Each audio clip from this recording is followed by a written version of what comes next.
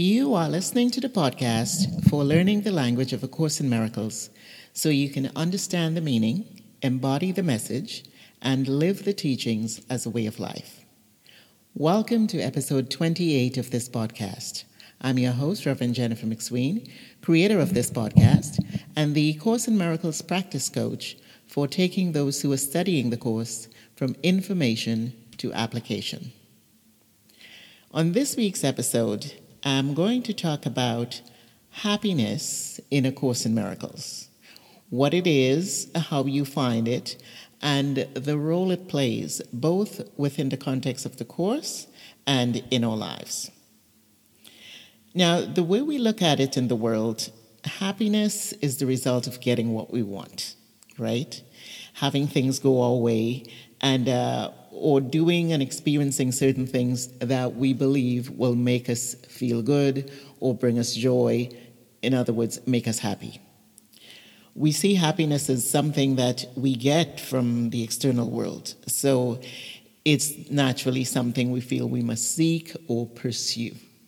As a matter of fact, the pursuit of happiness is one of the three inalienable rights that we have that is written in the United States Declaration of Independence. And this is exactly the way we experience happiness in the world and the way we approach it. Always pursuing it because we feel inherently lacking in happiness. And we believe that if we can only get something from out there, we'll be happy. Whether it's a job, a relationship, money, a certification, an accomplishment, a house, what have you. It's always something we feel that needs to come from outside to provide the happiness that we think we lack or that we feel we lack. Yet, when we get it, very often, when we get that thing that we feel is going to do it for us, the feeling of happiness is fleeting. It's temporary. It never really lasts. And so once again, we're in pursuit of that elusive feeling of happiness. Now, we've convinced ourselves that it comes from what we do have or experience in the world, and so we go after it again. We also confuse happiness with pleasure or entertainment, some light or frivolous feelings, and purely for the purpose of enjoyment, that we don't really expect to last even. So often we hear people say, well, you can't be happy all the time. And if we are to be honest with ourselves, whenever we find ourselves feeling happy, secretly or maybe even not so secretly, we either expect or fear that it's only a matter of time before we find ourselves unhappy again. So even within ourselves, we pursue happiness, but we really don't expect that it's going to be lasting happiness. But A Course in Miracles teaches that happiness, being a part of love, which is God, is God's nature. And since we are one with God, which is also love, it is also our nature. That being happy, feeling happy, experiencing happiness in the world then, from the perspective of the Course, comes by remembering that we belong to and are one with God, or love, which is all there is. It has nothing to do with getting anything from the external world, that we do not belong to, nor are we a part of the world in any way. So our happiness and our feeling has nothing to do with anything in the world. Now, the Course says that when we forget this, which is all the time, when we accept the ego's thought system of separation as the truth, we will experience the idea of separation in the form of a gap or a void between God and us, like something is missing.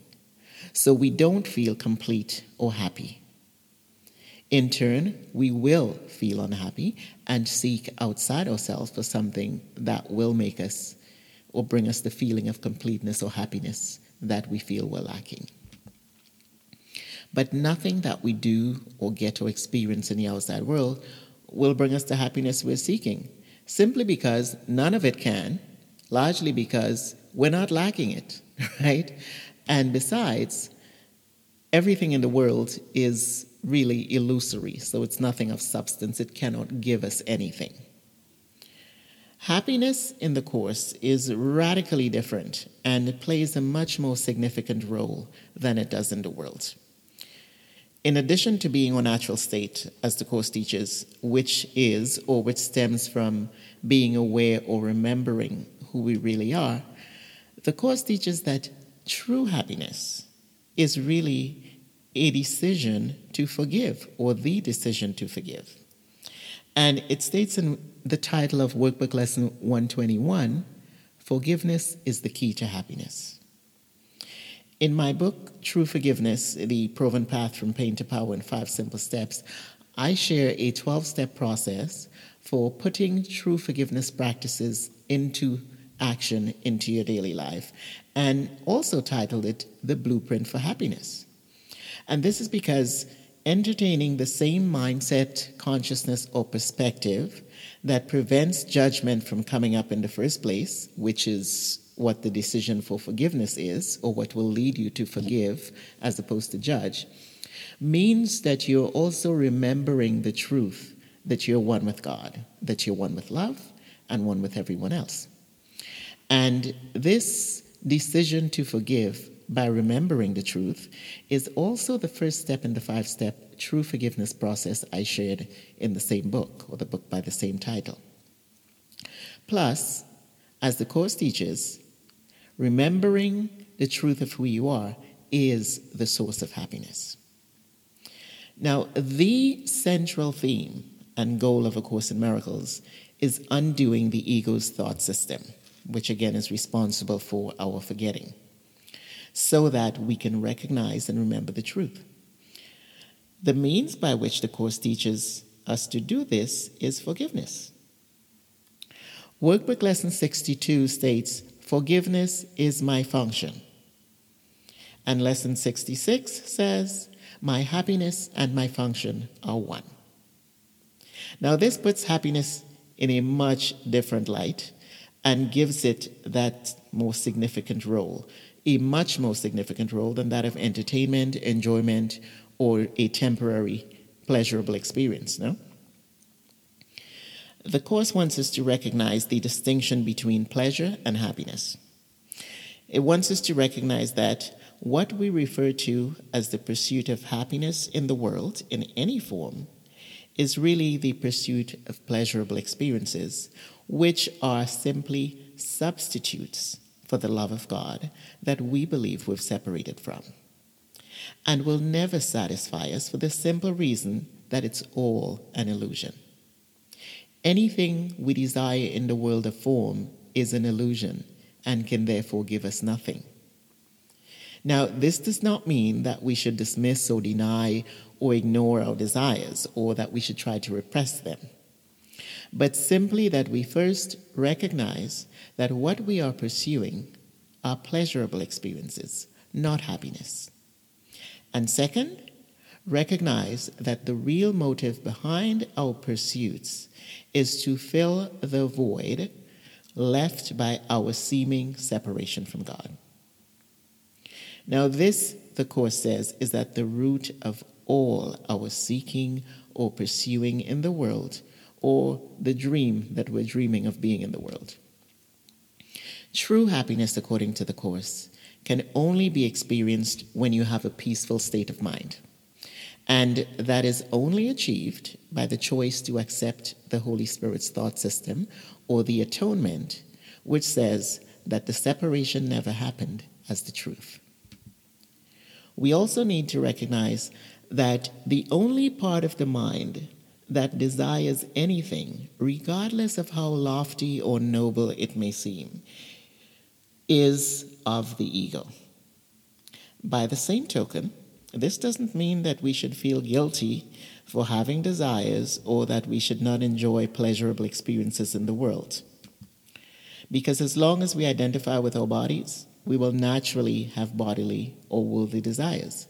In the same way that we have bodily needs, such as eating and drinking and breathing, sleeping, etc., that are natural for sustaining the body, as illusory as it is, and the Course doesn't see it as something wrong.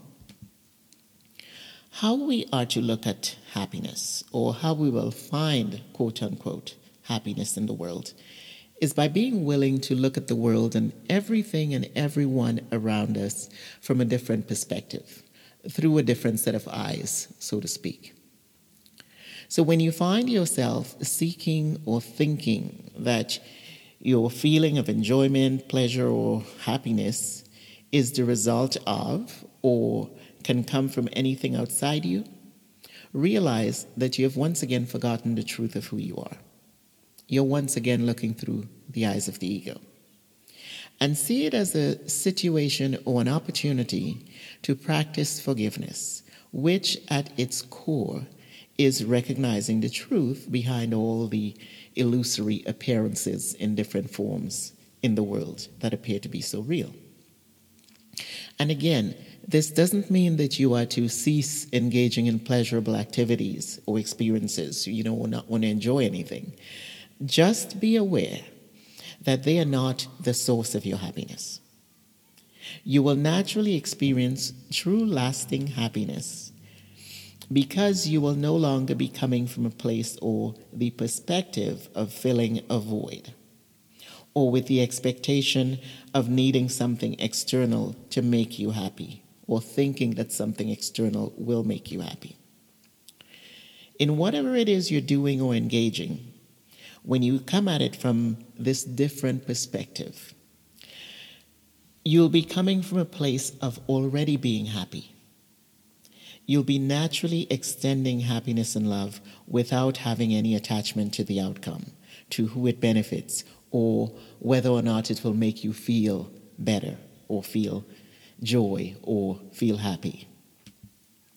In essence, what you'll be doing is you'll be experiencing true happiness because you'll be fulfilling your function of practicing forgiveness.